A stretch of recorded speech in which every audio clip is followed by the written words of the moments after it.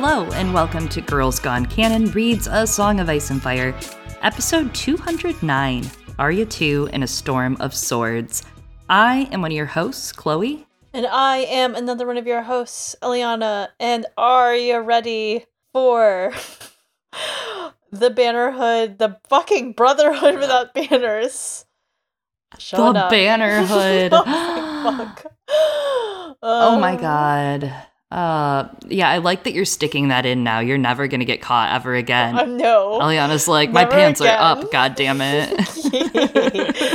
Yeah, I'm never gonna forget ever again, even though apparently some people really thought you really got him last time. Yeah, I wanted to really get y'all last time, though. It was fun. It was a very fun opening for us. We don't do cold opens ever. That was, oh my god, it's like our Game of Thrones Season 7 up in here. I don't even remember that far away, Jesus. Well, speaking of remembering far away, I'm going to pull an Eliana segue here and tell you that we're time traveling, dude. We are coming to you from the past in the future, if you're listening to this as it drops. It is that holiday season, that time of year, time of cheer, Yule, gay, all those exciting things, mostly gay. And we are recording a little ahead. So if you're sending in some emails around this time, we will absolutely either try to get back with you or, you know, throw it in a later episode and come back to it in retrospect. But just a warning that we're out here in the atmosphere, you know, we're bending time and space right now. We are. Yeah. We're like Blood Raven. This is we are. This will be recorded and right now where we are, and it'll be released probably in about 3 weeks, and it's going to get wider gap from there. So we'll let you know the gap of time travel that's going on because we want to keep you informed on our whereabouts here. But yeah, it's November. You'll get this in December. And Eliana, I heard a little rumor about you. Okay, that could be anything. I heard a rumor about you that you are going on Sanri Scribbles. I am. The rumors are indeed true. I'm going on Sanri Scribbles. I escaped from River Run. Oh my god. I was set free. Sexy. And am going along the stream, right? It is a stream. It will be on Twitch. And it is going to be, if you're listening to this, it's going to be very soon. In just a few days, it'll be December 3rd, Sunday, December 3rd at 7 p.m. ET, Eliana time. Misleading, but Eliana time. And it will be on Sanrixian's Twitch channel. And, you know, I think we have a couple of fun things. I know that we talked about it back then when Mallory came on for an Arya chapter. Yeah, and so full disclosure, if you haven't watched one of these streams, or if you don't know who Sanrixian is, I don't know who you are, but if you don't know, Sanrixian is amazing. She is an artist in the community and does amazing art of her own, as well as a Song of Ice and Fire fan art. She has amazing merch on Threadless. You have to go check it out. Mm-hmm. And I got to go up when I went on. Actually, I did a somewhat GGC theme. I did a Feast for Crows with them, and we drew a bunch of food. Yeah, just because I fucking love food, and we love food. It made me think of you, believe it or not. Tear, but I'm really excited to see what you guys doodle. It's a really laid-back time where you guys just chit-chat. You can chat about ASOIAF or other stuff, right? Like, you can talk about many different things, and the co-hosts, Egg and Emily, They are great. They're really fun. So you're going to have a really good time. I can't wait to tune in, and I hope you guys all tune in this weekend. If you catch this in time, we will be posting about it on media. Keep your eyes peeled for a link. Yeah, I remember when you went on, you talked about the Roman Empire, and that was how I learned about that meme later on. But yeah, so we're going to talk probably about memes as well, and come join us. Hope to see you there. With that, if you're listening to this now in December, you hopefully will have heard last month's Patreon episode for Stranger Tier patrons in that $5 and up tier. Yeah, it is in The Lost Lands, which is a Grey Alice short story, part of a series that George never actually wrote the second short story for. So, but it could still end up becoming a series now. As a cinematic adaptation, it is going to, it's coming to the silver screen soon, as George says. Yeah, Mila Jovovich is supposed to be in it, right? It's supposed to be her shindig. And I don't know. I like that. Grey Alice herself. I'm excited to see that. I think it'll be really edgy and fun. Yeah, I also just love Mila Jovovich, so. Me too. Her character in Dazed and Confused actually is me. That's me in high school. I was the girl with the guitar. I'm sorry, am I admitting this out loud? Jesus Christ. I'm the girl with the guitar, so. You're the Thomas 7 Strings. Oh my god, I was. I was merry as shit, too. I really was. Well, new episode this month for December, and I'm excited about this one. We kind of talked about this one privately a couple months ago, and recently a book made its way to the silver screen as well by Suzanne Collins, the prequel story for The Hunger Games, the song Ballad of Songbirds and Snakes. I never get that one right. I can only get one song series right, and we know what it is. A Ballad of Songbirds and Snakes, the Coriolanus Snow story, and oh my gosh, it's a great prequel, and I'm actually seeing the movie like 2 days from recording. I'm seeing it opening day, so I'm really excited. I can't wait to tell you guys my thoughts on it. Probably next month we'll mention it, but we're going to talk a little bit about the first book and the first movie in the series, The Hunger Games, and just chat about it. Got a little reread action going on, and who knows, it might become a series. We might talk about some of the other books, and we'll see what we get up to in that episode this month. But again, you can get bonus episodes every month like The Hunger Games or In the Lost Lands by heading over to our Patreon at patreon.com/girlsgonecanon, CANON. We really appreciate every single one of you that supports us. It makes it possible for us to give you weekly episodes and to time travel. It's kind of expensive, so thanks for your money. Time traveling. I really hope they think we're time traveling for real, you know? Well, if you think about it, all of us are always traveling in time just a little. It's just, we only go in one direction. Forward. The band? Oh. Yes. Also that, oh my god, speaking about the passage of time, I have a cousin who's much younger than me.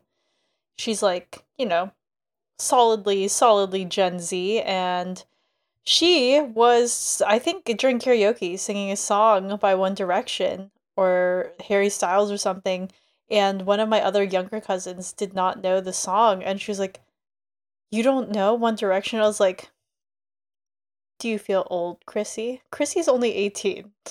Or something like that. Oh my god. But the other younger cousin did not know One Direction. I was like, welcome.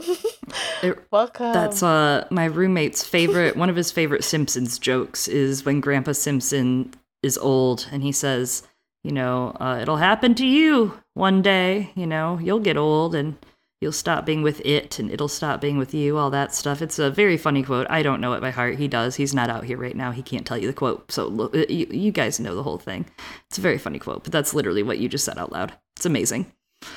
It's going to be like that. But where we're not quite time traveling, where we are doing time together with everyone at the same time? Like jail? During our, yes, during our brunch/happy hour. The happy hour.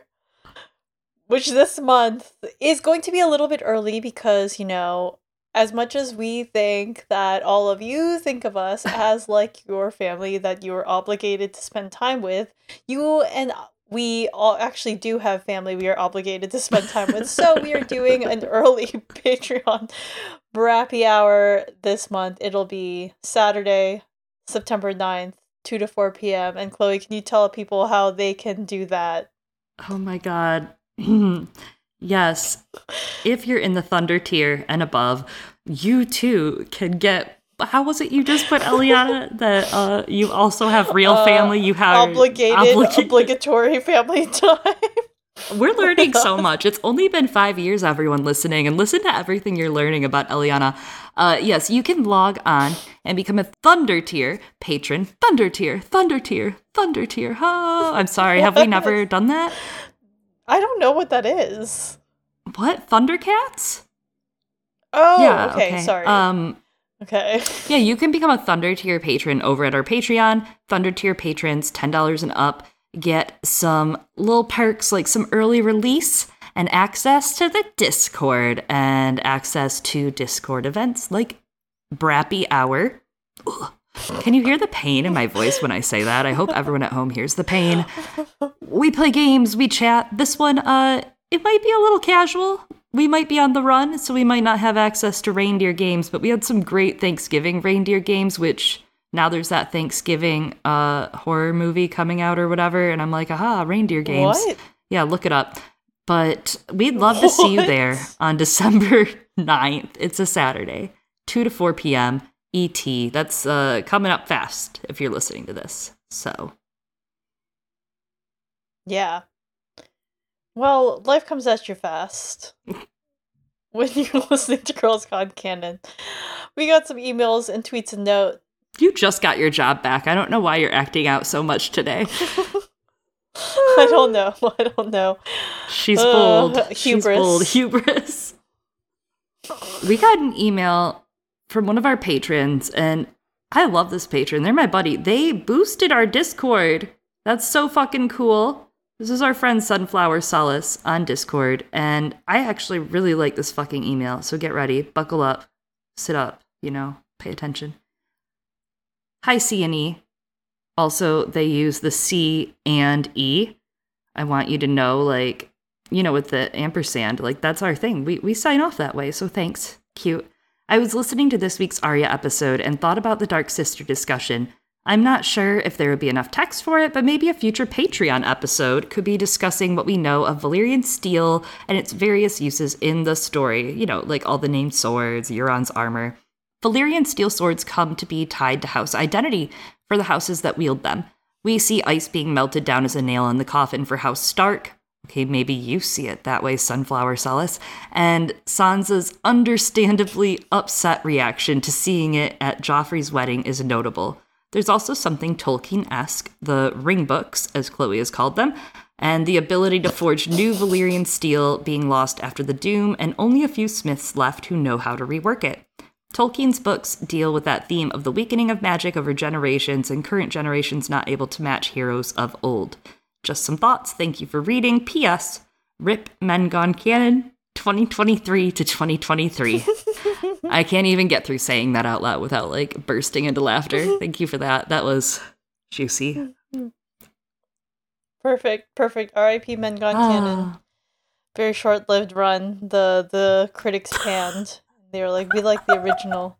No more spin-off series. You hear that, Snow? Go Snome. Okay, but I love Houseless Dragon. That's different. It is different. I was about to say things about Tolkien spin-off series. I was like, we cannot get started. We do not have time for that. We do not have time. We do not have time. This is an interesting idea. I also do wonder if there's enough text for it. I think a lot of people have made stuff, so maybe there is. As I said before, I just wish I want to see the Valyrian steel spoon, okay, or the Valyrian steel dinner fork. Where is that? And that matters. Oh my god, I will say there are a big amount in CK3 in Crusader Kings 3. There are mods that play with the Valyrian steel, and you can get Valyrian steel artifacts. So, I think it's possible for you, first. Second off, I don't know if I would say losing an ancestral sword is the nail in the coffin for House Stark, being as they will survive. Thank you. Thank you very much. Starkaganda on this podcast. But, no, I love the idea of the identity and tying your identity to it, right? Because we had that email a couple chapters ago talking about Jerian and Brightroar, remembering how a lot of his hubris, Eliana, since you'll understand this, a lot of his hubris, in trying to bring that back in the identity of the house, and how much identity that the Lannisters place in that Tywin places in him not having a sword, and then in turn taking a sword and melting it down and creating that. There's a lot about that. Yeah, I think we've discussed this before. Turns out, I don't think I realized that the melting down of the sword, it does get split up into two swords. Not necessarily a nail in the coffin for House Stark, but more of just the splitting of the lines, right? Especially if it does follow along the lines of the television show. You have Widow's Wail, right? Which, House Stark in carrying on in the north, as with the queen in the north, and then Bran becoming king of the southern part of Westeros. Yeah, of whatever's left. Yeah. I like that. I like that too, duality. Yeah. Yeah. And yeah, I don't know. I don't know if they'll ever get the ability to forge it again back, but it is interesting. Like, and maybe they won't, right? Because it is inspired by Damascus steel, which, like, they say that people are like making new ones, but I don't think it's exactly the same. Or I don't know. I've heard that might be just a recipe that's lost. I mean, it's kind of inference that Tobo Mott has some knowledge of it in a way, right? To my knowledge, he has great knowledge, including some of Valyrian steel, or at least of some of the magic for steel. And I would think, Gendry is an obvious candidate in that, to be able to wield and forge, and obsidian as well. So we'll see what happens there. But I imagine that he'll be able to make at least obsidian weapons. Yeah, Tobo Mott's applesauce. My God. Well, thank you, Sunflower Solace. You rock, and long rest the bones of Men Gone Canon. I thought you were about to say long live Men Gone Canon. It's like fascinating. I'm a MGCRA now? What? Rights activist? It took me a while to get. I was like, what are all It's these okay, I letters had to spell for? it for a second there. We got there. With that in mind, thanks for your email, Sunflower Solace. It's like when you had Gossip Girls Gone Canon, GGC. Exactly. This is getting out of hand between Magical Girls Gone Canon, etc. Oh, and hey, we did just put out a Magical Girls Gone Canon episode. We're back with Sailor Moon Eternal, Part 1. Right? Part 1 of the movie here. So now we're holding out. We're ready. Yeah. Cosmos. Any day now. Who knows? Maybe it's been announced by now. It's gonna Pray for our time traveling. For this coast. Yeah. Yeah. Well, let's hop over to the lightning round. And we'll kick it off with Tyrion 1, where Tywin denies Tyrion Casterly Rock. Wow, how dare. Davos 1. Davos is rescued by Salador San. Sansa 1. Sansa sups with the Rose's court. Ooh. Jon 1. Jon meets Mance. When Jon met Mance. Oh my God. Romance. Oh, that must be something. You've got Mance. That just sounds like a disease. Daenerys 1. Arstan may not be who he seems. Jorah kisses his queen and somehow lives. Gross. Bran 1. Bran learns to open his eye at will in the tumble-down tower. Davos 2. Davos attempts to assassinate Melisandre, blaming her for the death of his sons instead of blaming her for the death of his sons, sorry. Jaime 2. On the road in the Riverlands, we get a huge dump of info about the rebellion. A huge dump. Great play on words there, Eliana. Thank you. Tyrion 2. Many of Tyrion's policies and laws are undone before his very eyes by his papa. Once more, he cannot bring himself to part with Shay. Papa. That brings us to Arya 2. Team Arya meets some of the Brotherhood without banners and ends up at the inn at the crossroads, where Arya spots a familiar face. One of her papa's men. Oh my God. Arya is grubbing for vegetables when she hears a man singing with a wood harp. Off to seek Old Town to see the fair maid. Hi-ho, hi-ho. I'll steal a sweet kiss with the point of my blade. Hi-ho, hi-ho. Oh, I like how you made a tune for that just now. Thank you. My many talents include being Tom of Seven Streams. Though, interesting. The first paragraph here, like, even just reading that on its own, it actually makes me think a lot of Sansa. Because that's Elaine's backstory, right? When she gets to the Vale later on, a bastard raised by the faith in Goldtown. And then the second part, I'll steal a sweet kiss with the point of my blade. Sandor. And soon, it's very Brainy, right? You got the Brienne Jaime sexy sword fight that we had our good friend Jean on for. Yeah, and, the alleged unkiss. Sansa Stark made out with a hot dog. Alleged that kiss? was one time. Oh my god. That's pretty funny. But yeah, it does actually give Sansa vibes. I was thinking that too, and I couldn't put my finger on it. So, a couple of those things in this chapter. Hot Pie also hears the song though, and then Arya sends him to go wake Gendry quietly. Chloe please sing the song. I'll make her my love and we'll rest in the shade. Hi-ho, hi-ho. I keep wanting to retrofit it into the song of the Seven Dwarves in Snow White, but it doesn't work. I know, and I'm trying not to think about it because I'm trying to hold my tune, so don't ruin it for me. Okay, no, I'm just kidding. I'm sorry, I won't ruin it. I have to record this in a studio this week. No, I'm just kidding. Hire me. Are you feeling better about our Robert's Rebellion musical yet? Because, I'm proving myself every day on this podcast. I really think we have a lot of potential. So, there's nowhere to hide. There are villas at the river and reed beds, but everything is pretty painfully open. They're really fucking hungry also. They ran out of food 6 days ago. Arya tells Hot Pie to take Gendry and the horses behind the cottage, that she'd hide by the tree and kill him if it comes to it. And then, I think Hot Pie drops the cabbages or something. And I'm like, my cabbages!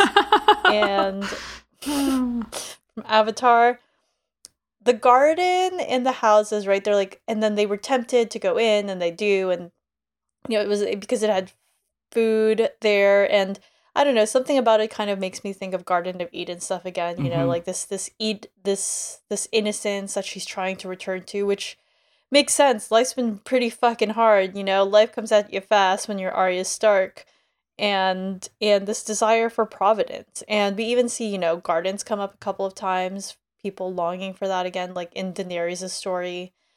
I also appreciate that Arya is you go hide there. Turns out, they were still the ones who got caught, but whatever.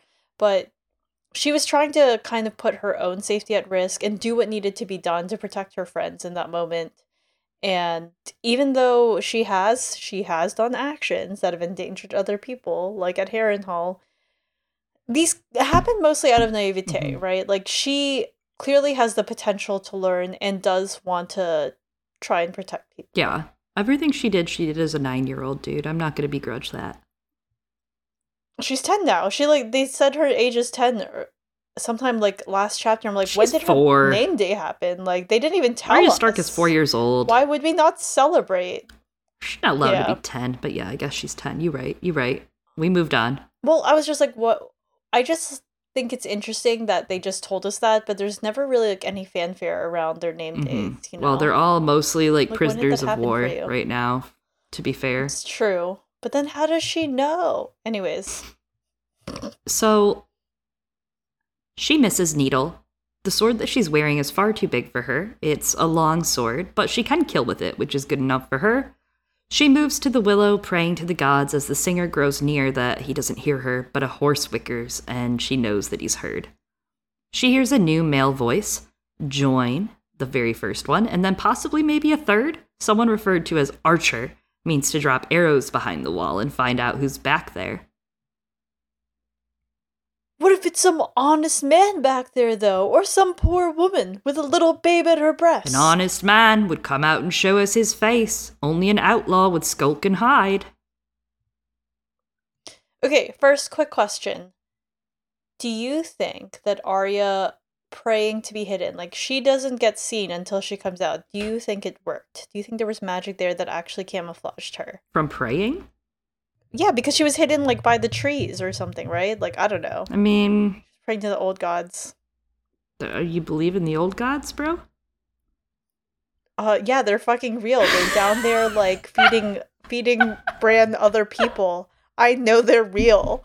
Bro! They're just not the way that we thought they would be. They're kind of just like us, but with more magic and a little different. Wow, I'm a little agnostic, but you're real, I didn't know you were so spiritual. I'm sorry, you're very religious. We literally see them. They're like, hey, Bran, come eat this soup.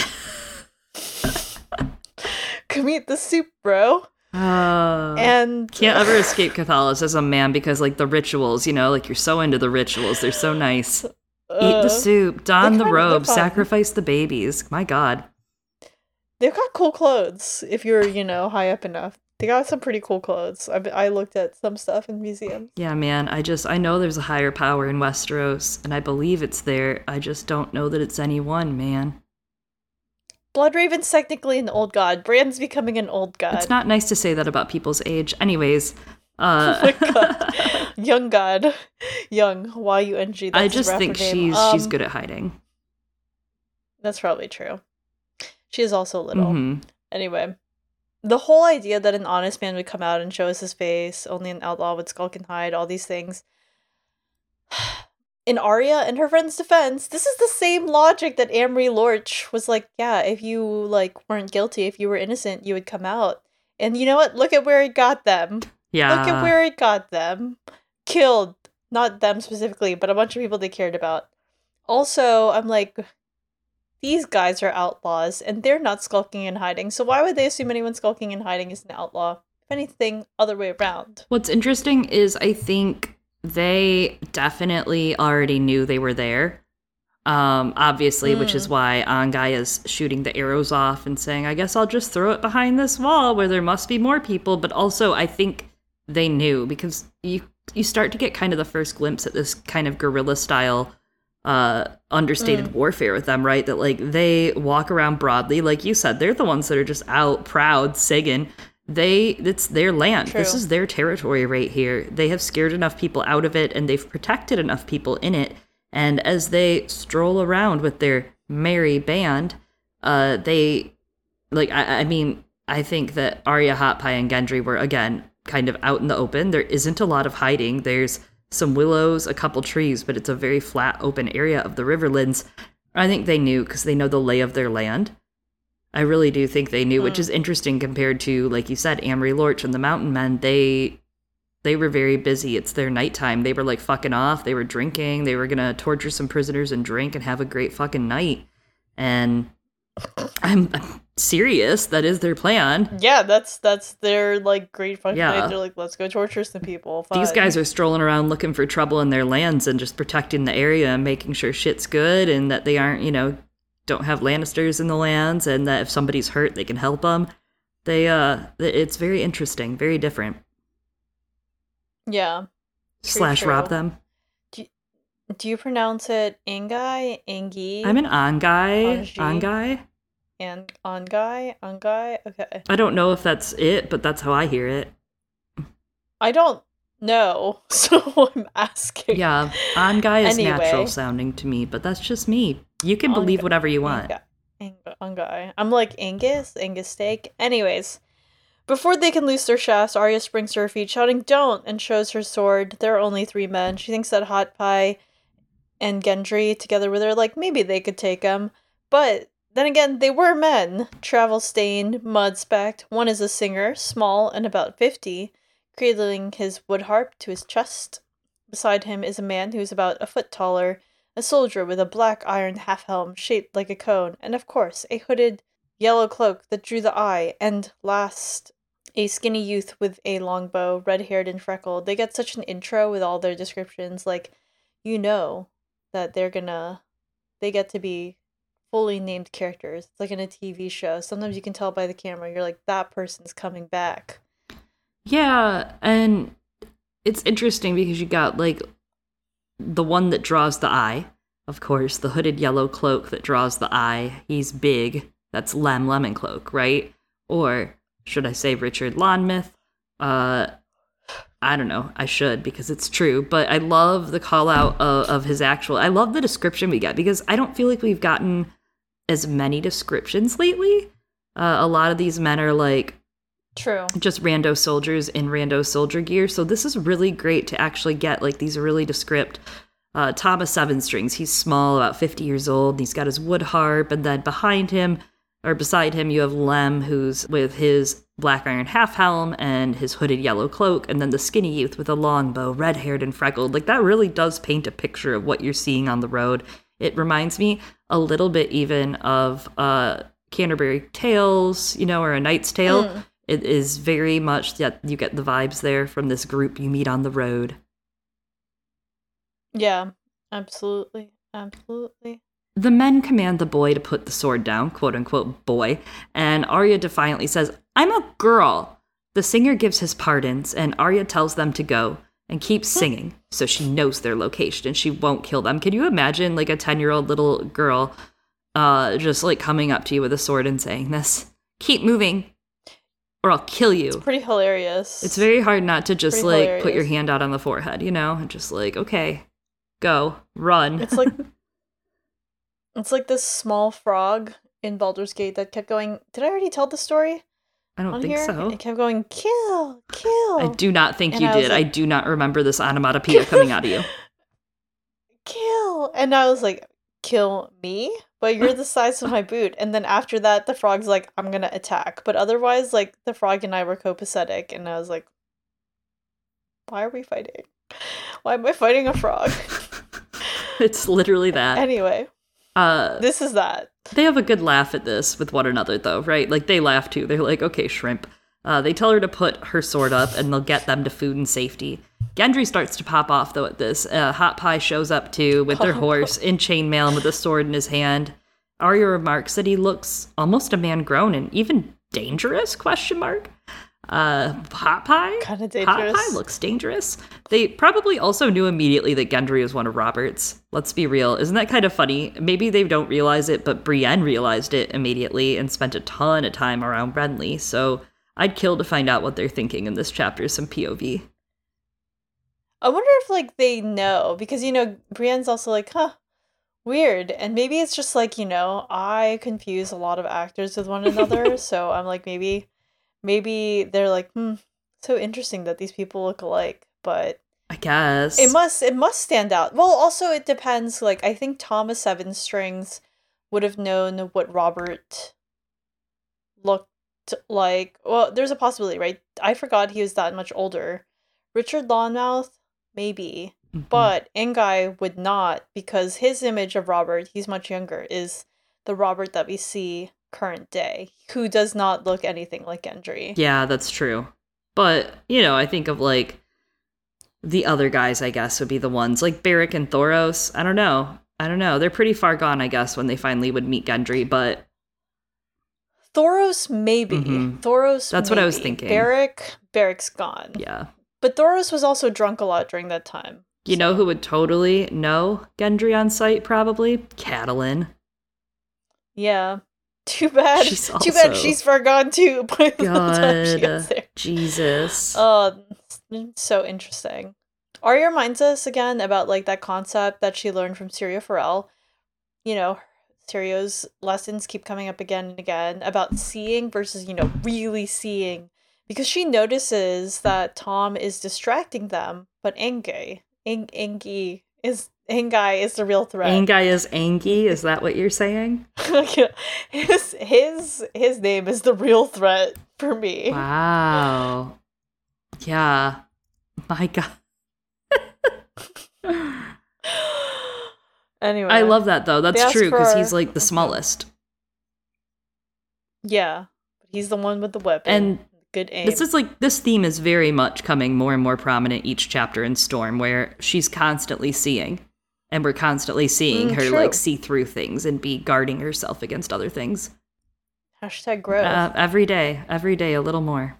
Every day, just like all of us as we time travel going forward. So Arya asks for their names, like honest men, and Hot Pie tells them he's Hot Pie. And then they're like, oh, okay, cool, great, of course. Are your friends Mutton Chop, and Squab? And Gendry growls that they should name themselves first. And I'm just like, oh, Hot Pie.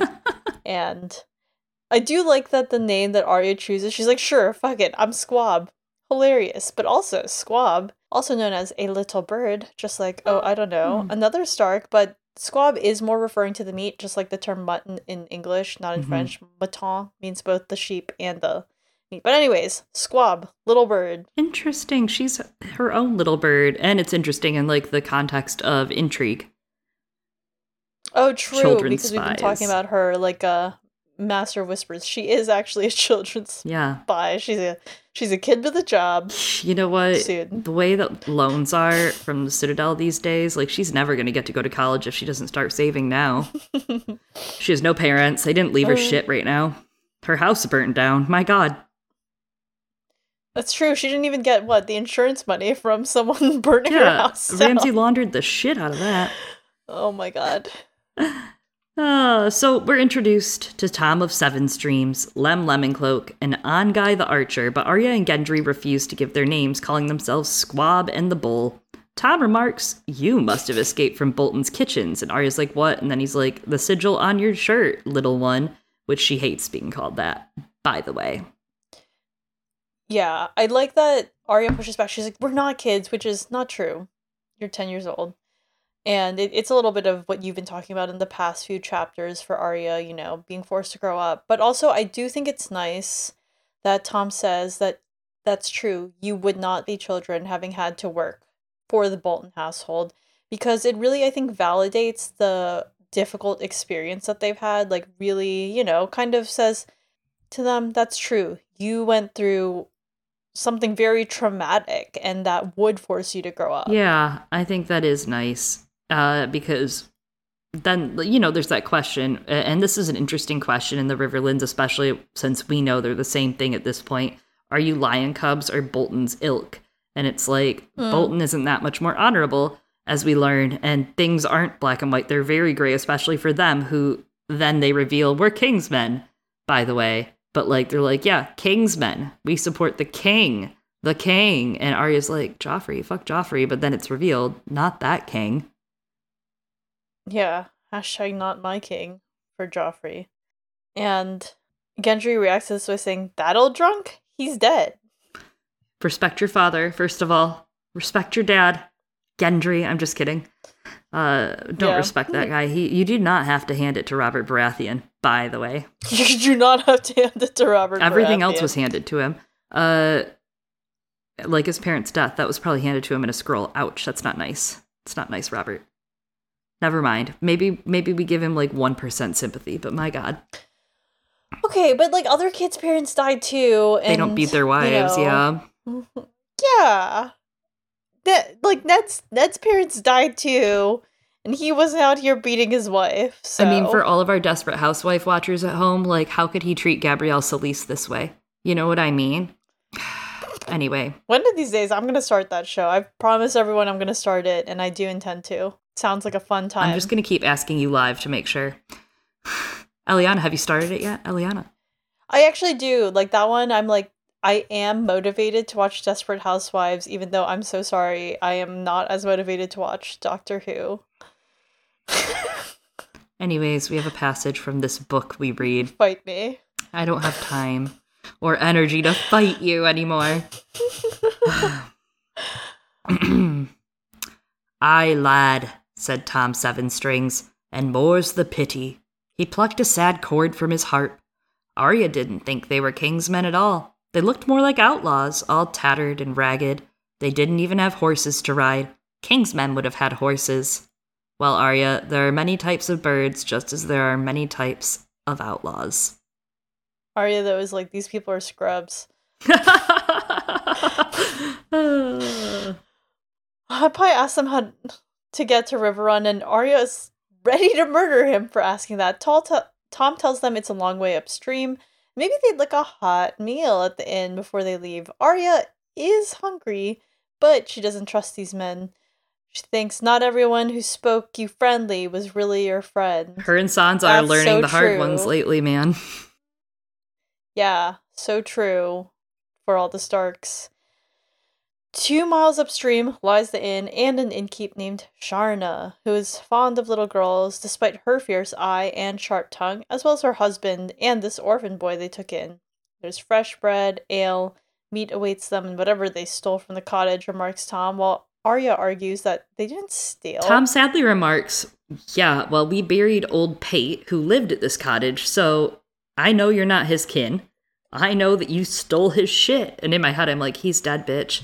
The archer draws an arrow, sending it into the willow behind her and drawing another one immediately.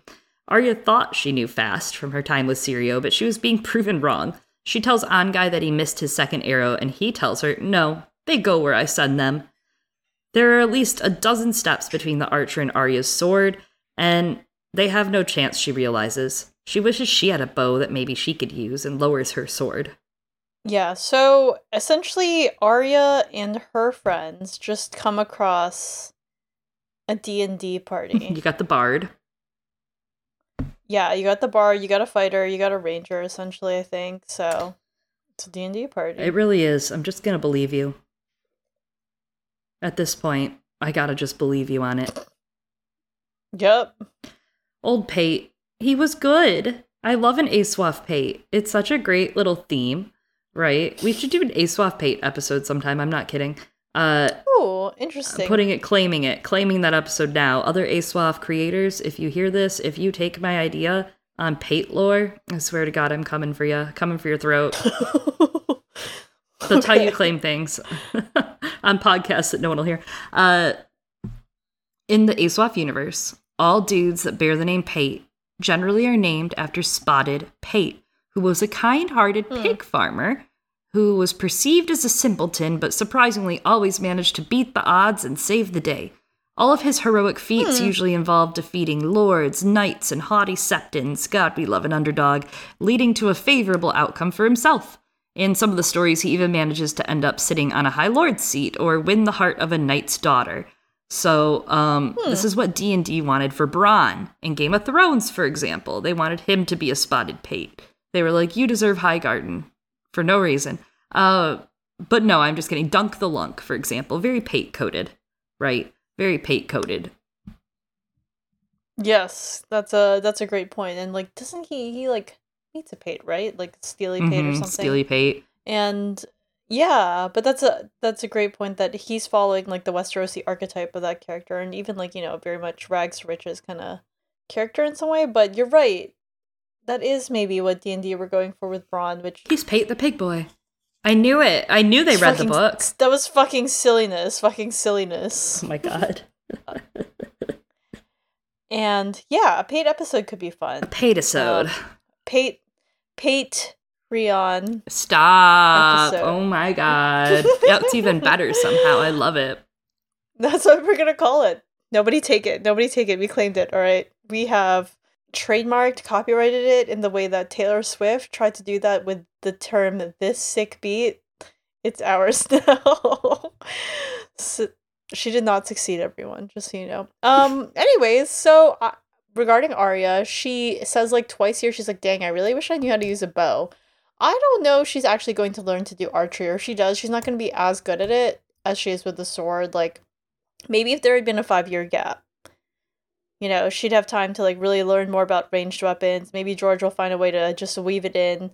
Ranged weapons do seem nice for a rogue class character, but I just don't think it's something she's going to end up doing. Like, the sword is really going to be her bread and butter. Yeah, I don't think she has time, and I actually could see Bran even learning, because it's something that you can do stationary. Yeah, I would see it, on horseback. And it makes me think of, like, Brandon Snow. Yeah, exactly, on horseback with the saddle that Tyrion designed, and it makes me think of, like, Brandon Snow with his weirwood bow. Or even, like, Theon. Theon was their archer there for a sec. Yeah, but for Arya, I don't think, I just don't see her mastering it. Yeah, it could be, like, a thing she, again, dabbles in for a second, but it's more of, like, a... We're gonna shoot 10 arrows and hope one of them fucking hits. She's like me. She has a lot of hobbies. Girls just love hobbies, you know? Too many hobbies. Arya does have a lot of hobbies. Murder is mostly, most of them. Yeah. Yes. Which, again, why would Chloe not? If you were my friend, we would be committing murders together as a hobby.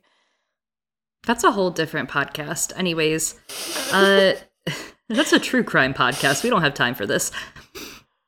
They concede and say that they're going to go to the inn, telling the men, walk in front of us and we'll walk behind.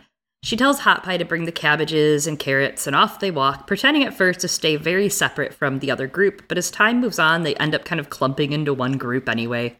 Road trip with the Brotherhood. Woo. Tom asks if they know any songs, and Arya's like, singing is stupid. It makes noise. They could have killed them because of how loud they are. And Tom's like, there are worse things than dying with a song on your lips. Lem says that they would know if there were wolves or lions running about anyways, because these are their woods. They know everyone in these woods. I love right here this quote from Tom. There are worse things than dying with a song on your lips. It kind of has that same poetic feel to it, like rubies flew like drops of blood from the chest of a dying prince, and he sank to his knees in the water and with his last breath murmured a woman's name. It makes me think of that very heavily, of the House of the Undying of Rhaegar. Very much so, especially here, Yes. where it kind of was nearby. They're not far from where it would have taken place. Yes, absolutely. It really does evoke that. I was thinking that too. And Romance. you're right. It actually is close by. Huh. Mm-hmm. Everything, as we read this, like everything, I'm straight up in rebellion world. My like rebellion lens is on for these chapters because I'm like, here we are, where it all went down. For these chapters and for our musical extravaganza. Yeah, I'm really invested in this project right now. Yeah, so is Thomas Seven Strings. He's inspiring me. Yeah. Gendry counters that they didn't know the three youngsters were afoot, but Tom says sometimes a man knows more than he says. Interesting. Like you said earlier, that's the theme for Arya's plot, right? Like sometimes a man knows more than he says, don't give away more than you need to, and people perceive you how they see you. And again, I think Tom knew that they were underfoot. True. But not as much as Harwin does later. Set it up so she can tee that one in. Hot Pie pipes up and he's like, I know the Baron, the Maiden Fair. And so he starts singing. And he actually has a really good voice and sings really well. Arya's really surprised about this. She's like, you have a talent? One I didn't know about besides baking? It's a good reminder, right? Arya just moments ago was like, fuck singing, it gives you away.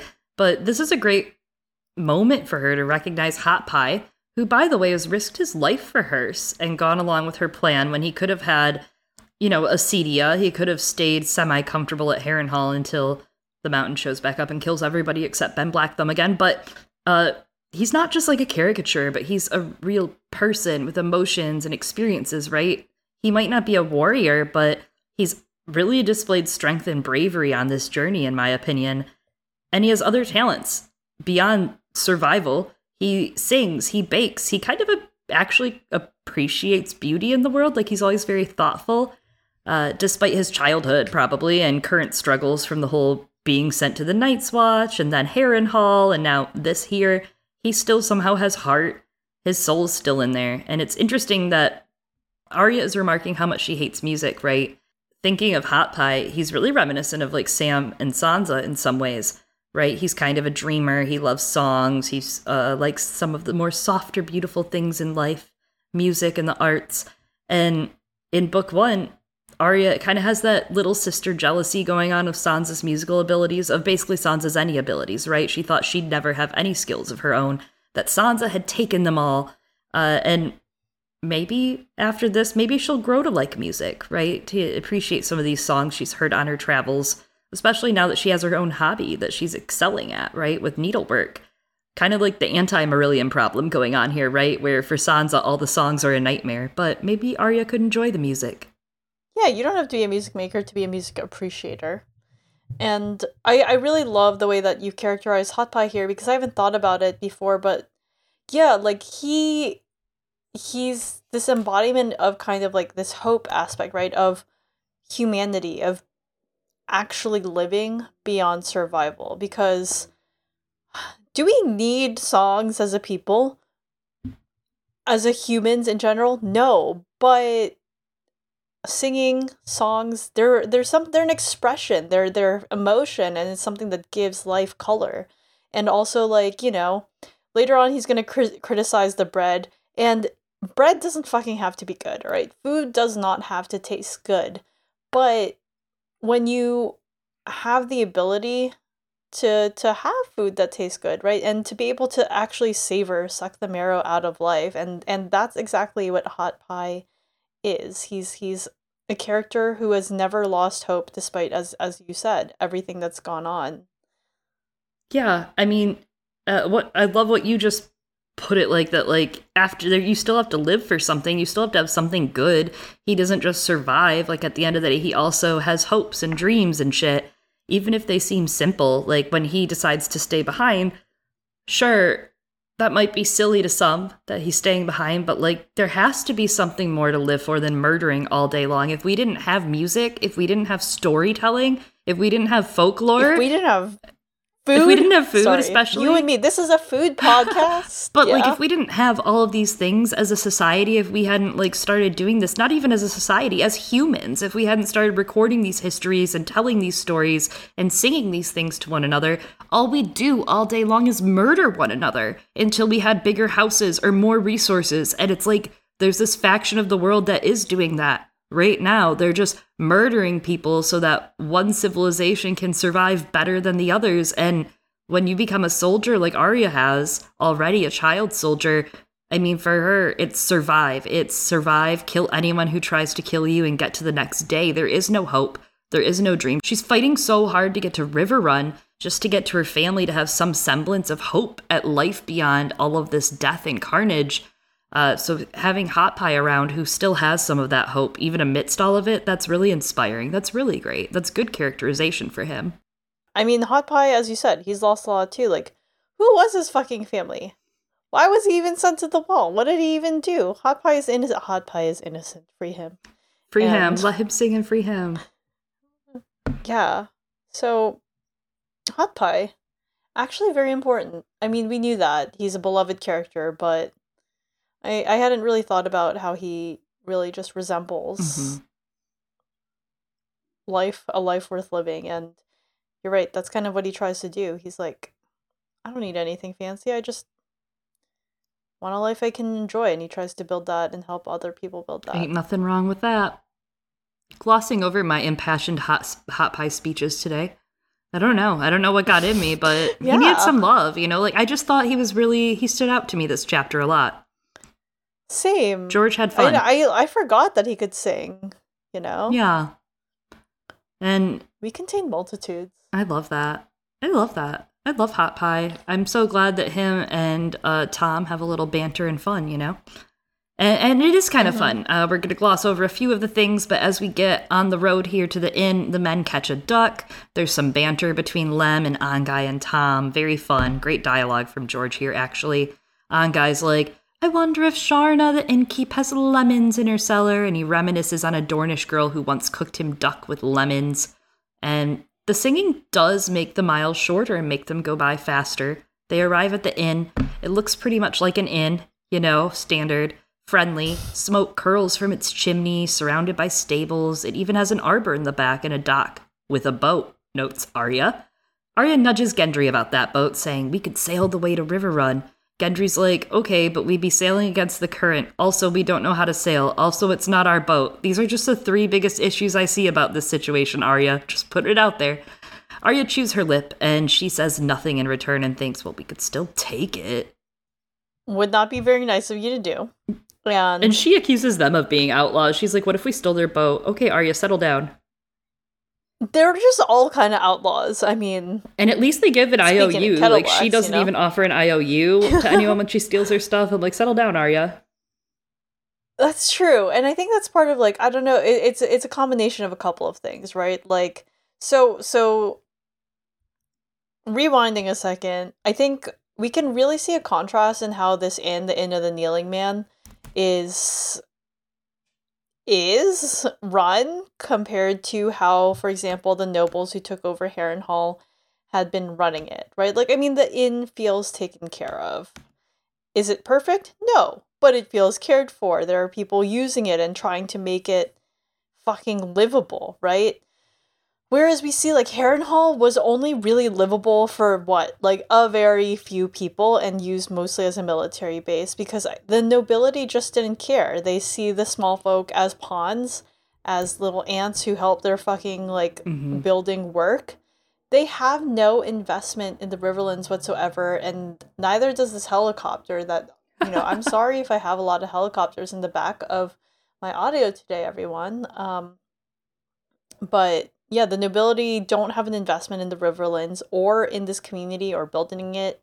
They're just siphoning what they can from it. And, that kind of stands in contrast to the Brotherhood, who, yeah, some of them, some of them are from houses or in higher classes, and they're also not the best.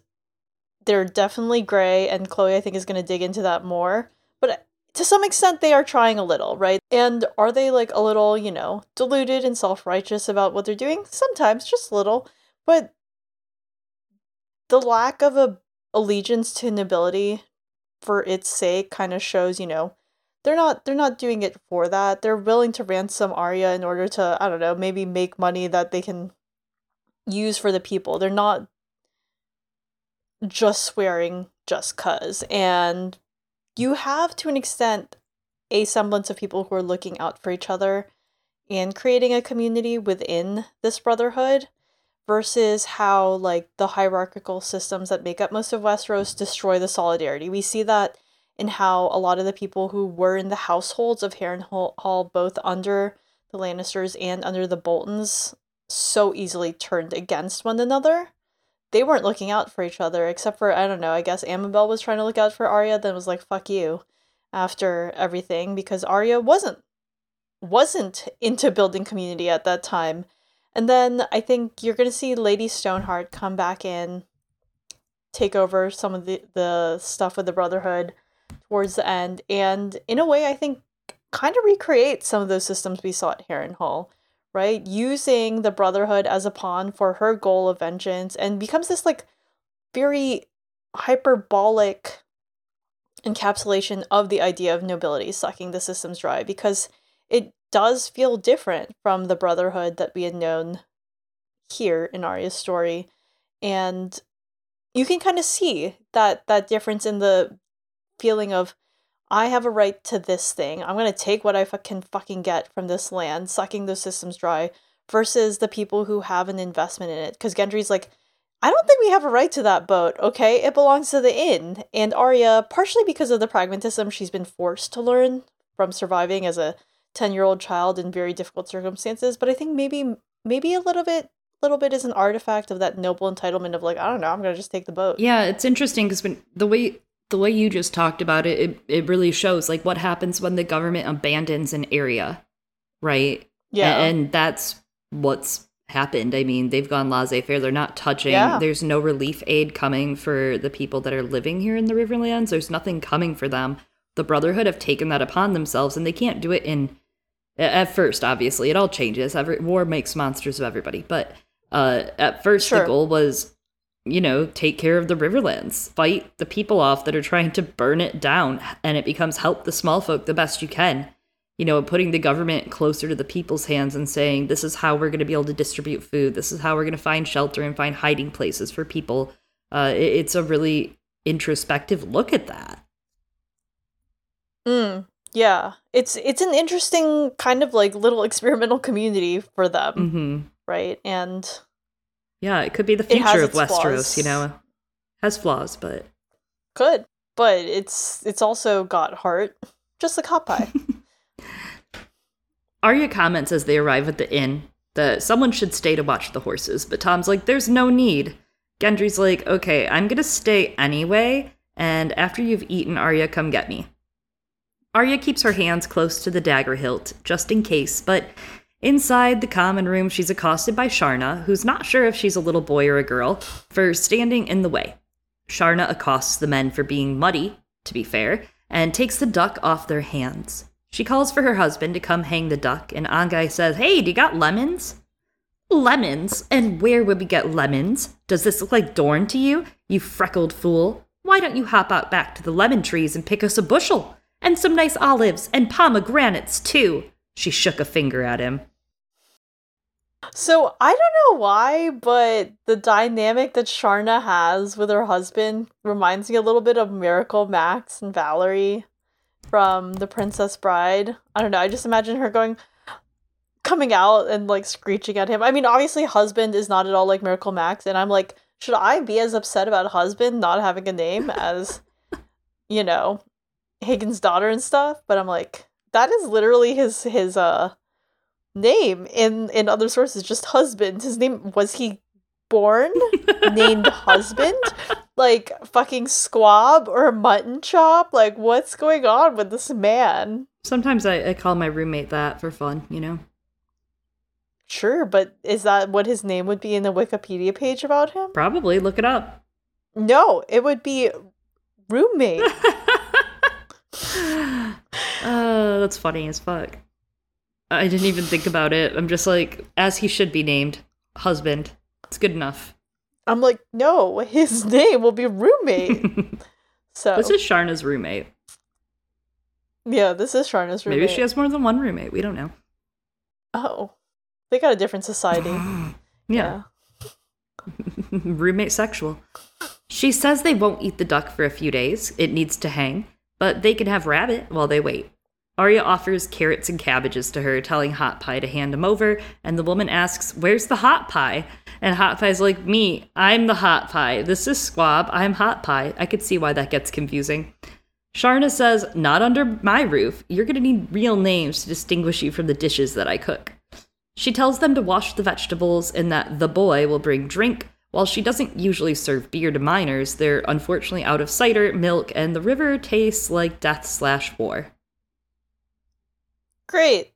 Awesome. Love that for them. And also, I appreciate that they tell the innkeep, like, yeah, I mean, if you served a cup full of flies, I really do think Arya would drink it. That's what they tell her. And I'm like, she really might.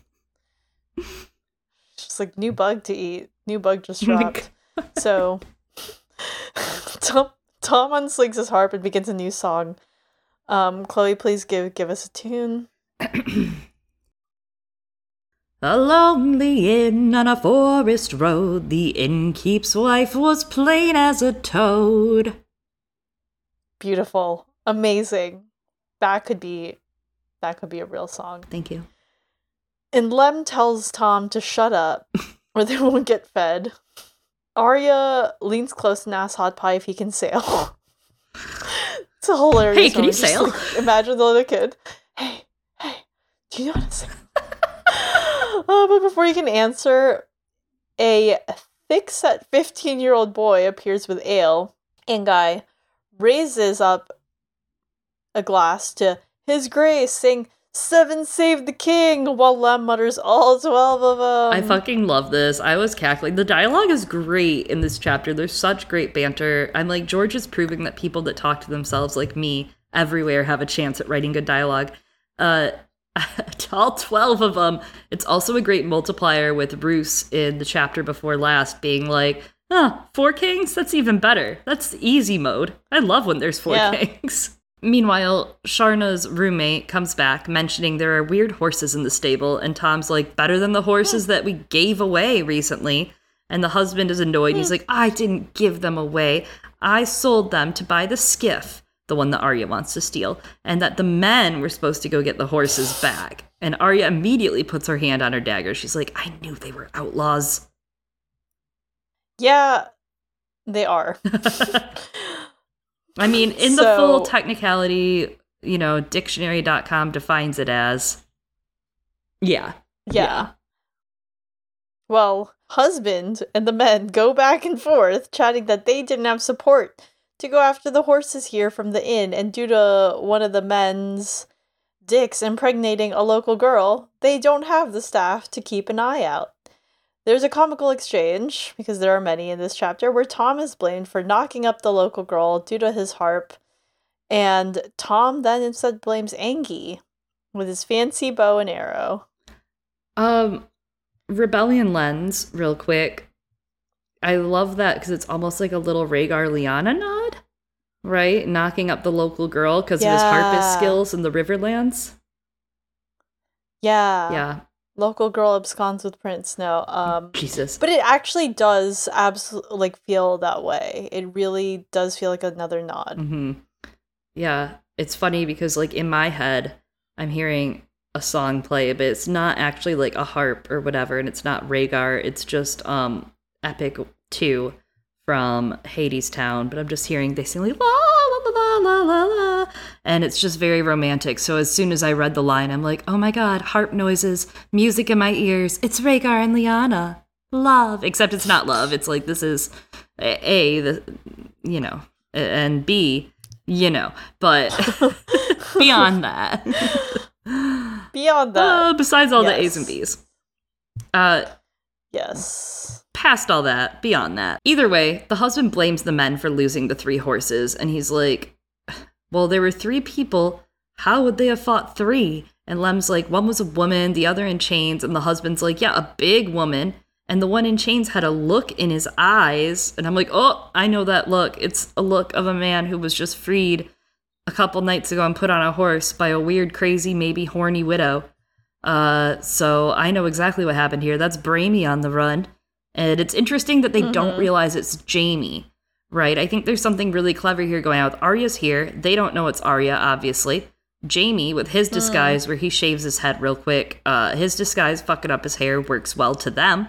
Which is funny because then there's also, beyond, like, then you have Jane, then you have all these other identities, but then you have Gendry in the camp right there, too. So there are a lot of interesting little nods going on at this camp, lots of secret people around. No one realizes that this is Arya Stark until Harwin shows up, right? Despite the Stark look. Her and Jaime's disguises are subtle, but people see what they want to see. That's a great point. They really, these people are not the best at seeing. They come across a lot of nobles, it sounds like, and just let them all go and just don't really pay attention in that way. But they got, I guess, other things that they're taking care of. And yeah, Jaime, I don't know, they were like, he had a look in his eyes, and I'm like, that's the look of a man who's feeling horny for someone that isn't his sister for the first time. And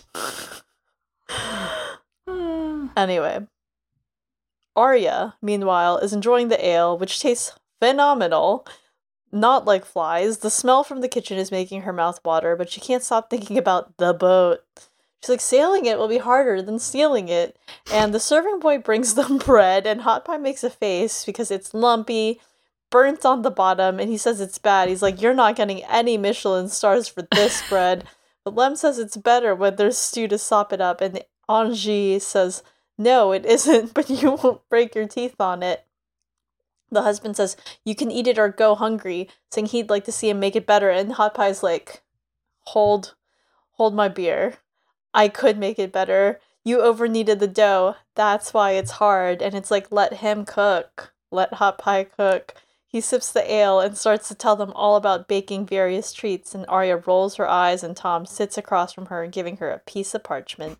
I love this because Tom slides in and he's just like, I gotta steal your horses, right, kid? Even though she was all like, well, I guess in his defense, she's all like, what if I stole a boat? Yeah, I do love how, like, torn up she gets, and then I'm like, you've been trying to steal their boat the whole time, but she learns here, at least, that she can leverage, as we're about to get to. I also love that, like, Arya and Hot Pie are like, these are my hobbies to talk about. Arya's like, I want to learn about boating. I need a new hobby, an 80th hobby on top of murder. What about boating?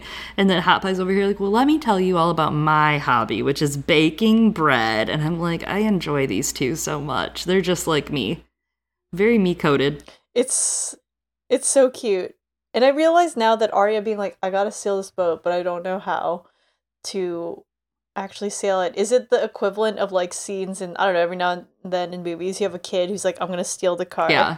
And is like, doesn't know what to do once they're in it. I don't know how to drive the car. I can't reach the pedals. So on a more serious note, though, interesting here that she's so about the boat. I mean, obviously the goal is get a boat because it'll go faster than on foot. But I do think that's interesting that we have a little nod at Arya being very interested in sailing. Yeah. It could be a thing. I mean, a boat was what was supposed to get her home the first time around, you know? Well, she's gonna learn, god damn it. She's ready. Tom gives her an IOU. How hard can it be? I mean, anyone could do it. A monkey could do it. My god. I'm just kidding. It's not true. Maybe. I mean, that's another story. Google it. Maybe. The parchment is that Tom hands her is an IOU for 3 gold dragons, not big dragons, small ones, because they're going to be stealing those horses. And Arya's like, they're our horses. And Tom's like, oh, so you stole them yourselves? He's like, yeah. There's no shame in that. War makes thieves of us all. Besides, I'm paying you a handsome price, way more than they're worth. But Hot Pie looks at the parchment and he's like, but there's no gold. It's just paper. It's just a paper shield. After the war, Tom says he means to make good on it, but Arya's like, you're robbers. And Tom's like, true robbers don't pay, not even in paper. It's for the good of the realm, for the fights that need fighting. Would she deny the king? Yeah, she was fucking there when he died. After he died, her dad died. Anyways. So the whole I'm paying with paper thing, because I don't really have money, but I'm definitely going to pay you back, maybe. Kind of reminds me of Tyrion in book 5. He does start, like, doing a couple little IOUs to people. Oh, interesting. I forgot all about that, actually. I think he does that with, Brown Ben Plum, right? Yeah, that's kind of sweet. See, Tyrion is a sweet boy, even in book 5. All of you, point and boo-hoo at me, but very sweet boy. Even with his dark edges. Ooh-woo. Yeah, Tyrion writes 60 documents, Oh my God. Like, I'm gonna give gold to all these people, and I'm like, aw. Tyrion invented the credit card. Kinda. Anyway. Oh, he's gonna change so much about Westeros' economy when he gets back. Just you wait. He's gonna make even more money. Well, we've met Kingsmen. They steal from the poor, give it to the other poor, I love that for them. No, in all seriousness, introduction to some of the Brotherhood, and I mean, they are basically Robin Hood and his merry men, right? That's a pretty obvious comparison probably to them. Throughout the merry adventures of Robin Hood, we have themes of brotherhood, family, redistribution of wealth, all explored. Robin and his band of outlaws are bound together by their common status, and they fearlessly fight back against corrupt rulers and other men by reclaiming the wealth that was unjustly taken from the poor and redistributing it to those in need. That novel specifically portrays some of that importance for standing up for what's right in the face of those in power, and it made me start thinking about some of, like, who in the Brotherhood would be what, of the merry men. And I was thinking, like, Friar Tuck, right? You have Friar Tuck, and I think that's very Thoros, at least before Thoros. Sob, poor Thoros. Religious, a little chubby, once happy. He's just like me for real, minus the religion. Dang. We love Friar Tuck Thoros. And then you have, for Tom of Seven Streams, Alan Adale, the roaming minstrel character. Very much match up. And Gilbert Whitehand and Ongai, I think, are very similar. They're both skilled archers, and they win archery contests. And I was thinking about who Lem Lemoncloak would be, and I think Little John might be a good comparison, because they both have, like, not ironic, I guess, for Lem, but they have little, like, silly names. Lem Lemoncloak, he's named for his cloak, but he's also probably in disguise. He's not who he says he is, maybe, right? And then Little John is small. He's actually small instead of big, a misnomer. They both almost have misnomers, but Little John is Robin Hood's lieutenant, and later stories kind of depict him as a huge man who joins the band after fighting Robin with quarterstaves over a river. Gendry kind of becomes the tinker, the mender and tinker of the group, and Hot Pie is almost like the cook or firepan, but he's not known as a fighter. But, everybody kind of fits into the little merry band of men that stay there around the inn at the crossroad. You get the picture. And hot take, I was talking to my roommate about who would be Maid Marian in this situation. I was like, ha ha ha, Mother Merciless. And we were like, oh, that's horrifying as a Maid Marian character. But I was thinking maybe a better version of the retelling. But I actually, hot take, think Brienne is the Maid Marian of the group. Interesting. And not in the romantic interest, right? Because she's known as Robin Hood's romantic interest, but originally she actually, and this gets a little Mary Magdalene, right? She was separate from the Robin Hood tradition. She was in the medieval French play Jeu de Robin et Marion, telling the story of a shepherdess named Marian and a knight named Robin, unrelated to Robin Hood completely.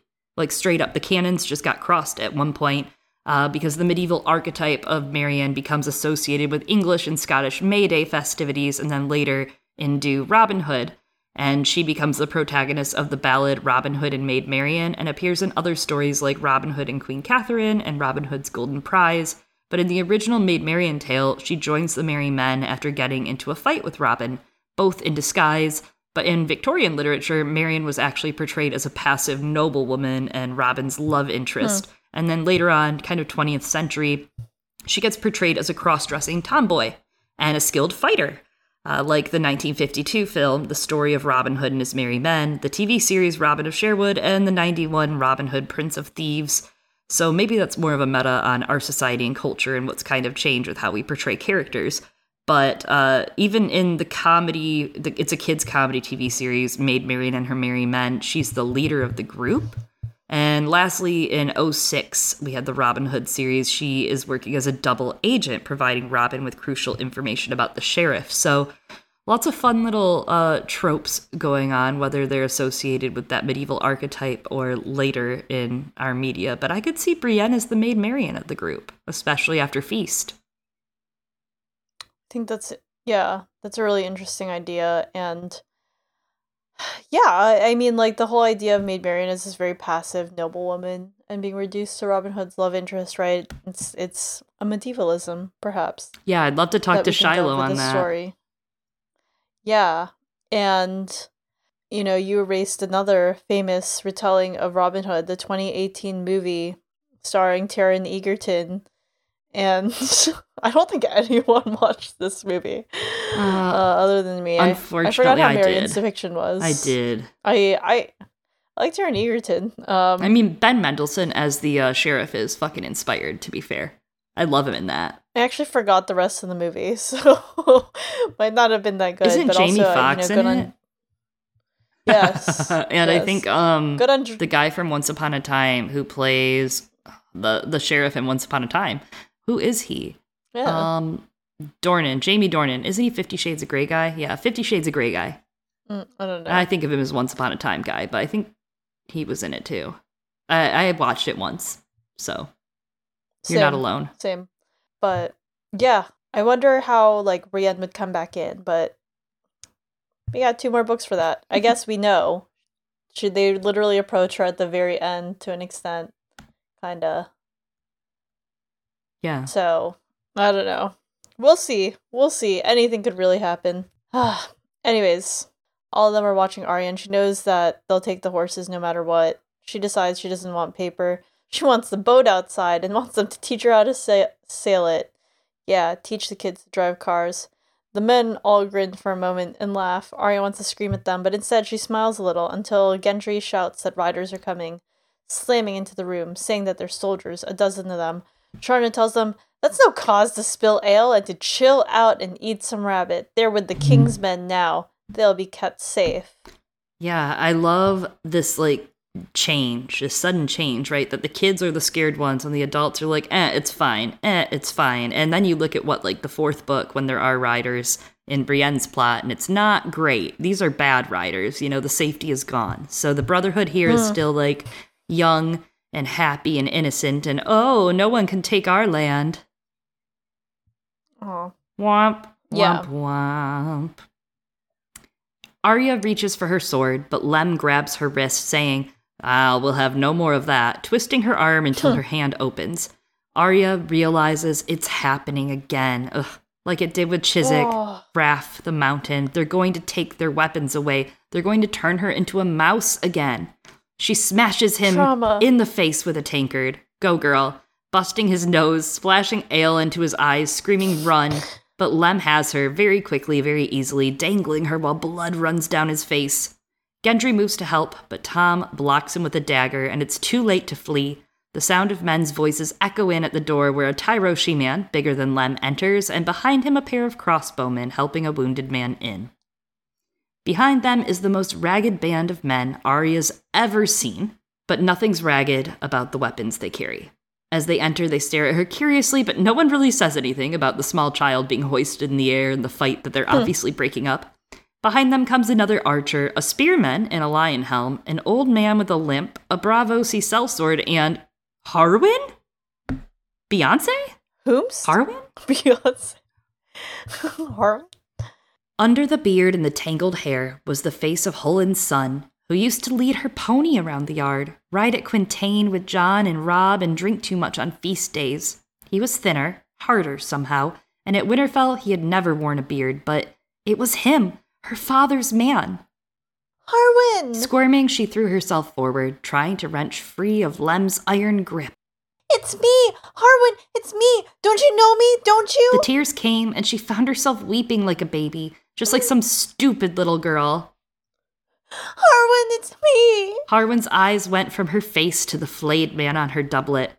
How do you know me? He said, frowning suspiciously. The flayed man. Who are you, some serving boy to Lord Leech? For a moment, she didn't know how to answer. She'd had so many names. Had she only dreamed Arya Stark? I'm a girl.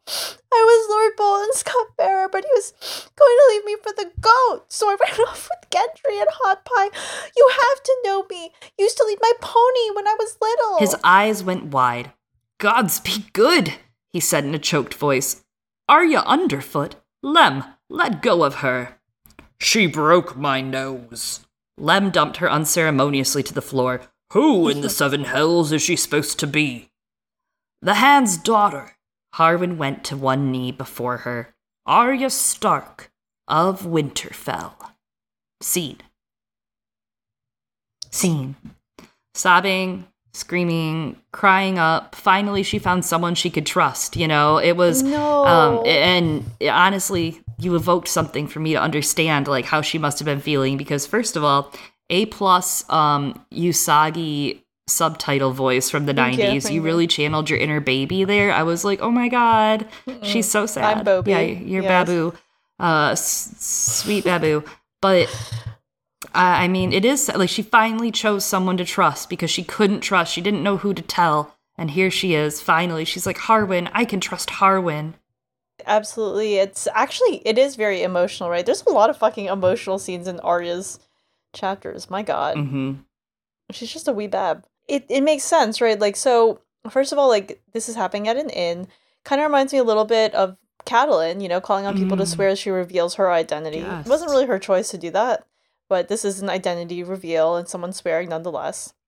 But a lot of this chapter we see, like, from the beginning, it's about Arya becoming hardened. She's like, fuck it, I'm gonna just have to kill them. If we see them, I'm just gonna have to kill them. It's the only way. She's wishing for more weapons for protection. She's like, I should really learn to use a bow. Is that like her being like, I should learn to use a gun? I don't know. Wanting to steal boats, aka cars, and, like, you know, just really, really going all in on that. And for just a second, finally, as you said, like, there's a friendly face from her childhood, and she can be a little girl again. She is fucking crying. When was the last time we saw Arya cry? Yeah, that's true. She holds it back. She, like, even 2 chapters ago in Bolton's Solar, right? In the Solar at Harrenhal, she's like, she holds it back even though she wants to cry so badly when she hears that Bran and Rickon are dead. But she holds it in and she tells herself to be calm as still water. And she finally, for a moment, is allowed to be a little girl and cry for the first time in forever. Not the song from Frozen. Try getting that out of your head, though. Yeah. Sorry. Finally, for a moment, she gets to ditch that survival, that moment that they're all at the door going, well, there's riders coming, we're gonna die. She feels safe. She could be safe a little. In the end, it makes her very vulnerable, right? Like, on one hand, there's the vulnerability of being revealed as nobility, but also very emotionally vulnerable. Yeah, very emotionally. She's had to pretend to be, like, a hardened boy and, like, no one's gonna get one over on me. So sometimes it's okay Arya. to just be vulnerable. You know, sometimes we want to be vulnerable. Sometimes you want to be as soft as, like, marshmallow fluff, you know? That's, you know, it's the experience. Yeah, I love marshmallows. Oh, that sounds great. I love a marshmallow. Hot Pie. He's a great example of softness, but, like, we love him for that. Yeah.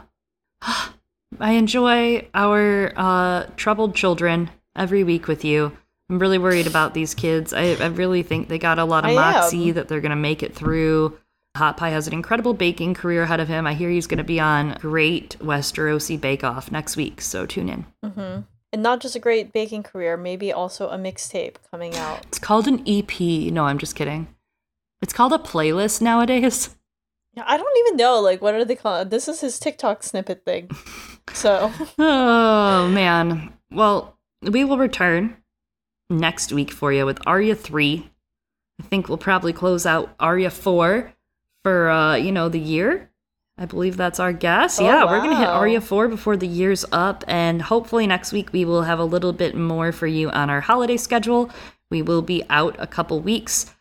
We should probably have some episodes going up, courtesy of our patrons. They sponsor a lot of episodes over there, and we're stealing some from the patron vault at some point to bring to you. So get excited. You're like the Brotherhood. You're going to get a taste of the action. Stealing from our patrons to give to you.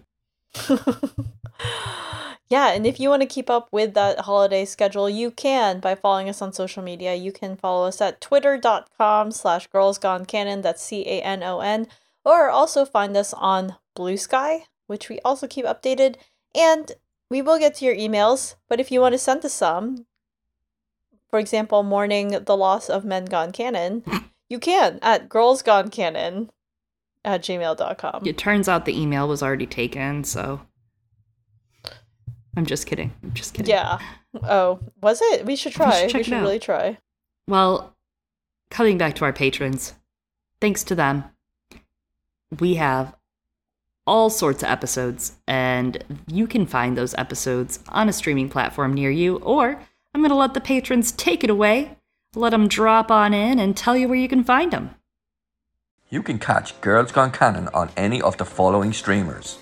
On Podbean, iTunes, Google Play, Stitcher, Acast, Spotify, Overcast, Apple Podcast, iHeartRadio, Audible, and Amazon Podcasts. You can also join us on Patreon, where if you join the Thunder tier or above, you have access to a Discord and monthly happy hours and things like that. And by joining the Discord, you get access to a bunch of great channels, including but not limited to memes and shitposting channel, Fashion Hour. There are multiple channels for historic materials, A Song of Ice and Fire. There's a pets channel, which I think is probably the most important channel of all. Respectful Thirsting, because there's a channel for that. Come by, join the community. It's a lot of fun, and you won't regret it. Well, that's a wrap on Arya 2 in A Storm of Swords, and soon to be a wrap on 2023 with you all. I have been one of your hosts, Chloe. And I've been another one of your hosts, Eliana. We'll be time traveling to a platform near you next week. Yeah, just like all of you, traveling again through time with us, like Hot Pie and Gendry together with Arya. Yeah, that is exactly how it is. Goodbye. Goodbye.